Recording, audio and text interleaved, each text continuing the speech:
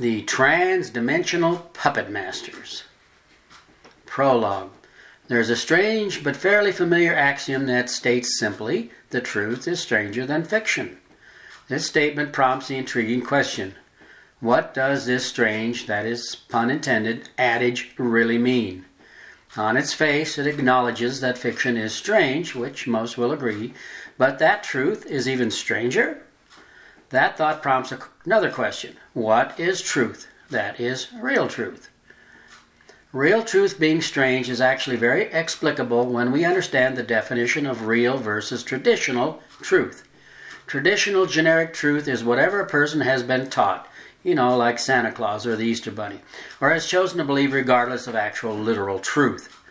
A classic example of real truth versus traditional generic truth is Galileo's discovery the Earth orbits the Sun in lieu of the other way around. After all, the generic or popular truth that the Sun orbits the Earth seemed absurdly obvious to the average person. You see, all one needs to observe the Sun's motion is to prove it circled the Earth, right? After all, isn't seeing believing? We've been repeatedly admonished by science that observation is one of the chief criteria for establishing scientific fact, have we not?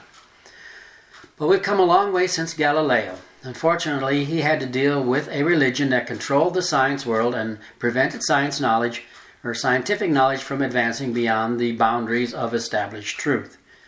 Today, with those religious restraints removed, scientists are able to dig much deeper into the micro world, that is the particle quantum physics, as well as the macro world, which is, of course, space and the universe.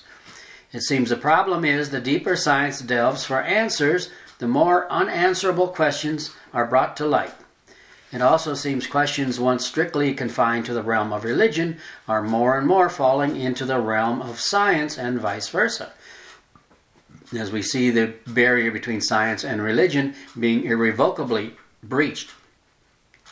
This breach ironically reveals a most interesting real truth that science and religion are merely two sides of the same reality, only viewed from opposite ends.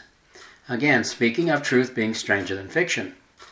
If such a trend continues, can we even begin to imagine a new and bizarre truths yet to be uncovered? What sort of new worlds and or dimensions will this breaching of the religion-science barrier divulge for us? On the other hand, will the breaching of that barricade open instead a modern Pandora's box? Undoubtedly, something unique in modern history is unfolding right before our eyes. With that in mind, it's said to understand the present as well as the future, we must first understand the past. And if understanding the past, both religiously and politically, is so important, how can we know exactly how much of what we've been taught is actually true? After all, hidden right in the middle of the word believe is a lie. Ironically, most of us believe we have a good grasp of history, but considering history is mostly written by the victors attempting to justify their actions and egos, how much of that history can we actually believe? Again, that's the essence of the axioms. The axiom truth can be stranger than fiction. That adage lends to the genre and theme of this rather bizarre compilation. It's for this reason this book could be labeled fictional non-fiction. Much of it reads like fiction, yet is based upon historical non-fiction works. Unfortunately, most of the ancient non-fiction writings referenced have come to be classified as fictions by the powers that be, both religious and scientific.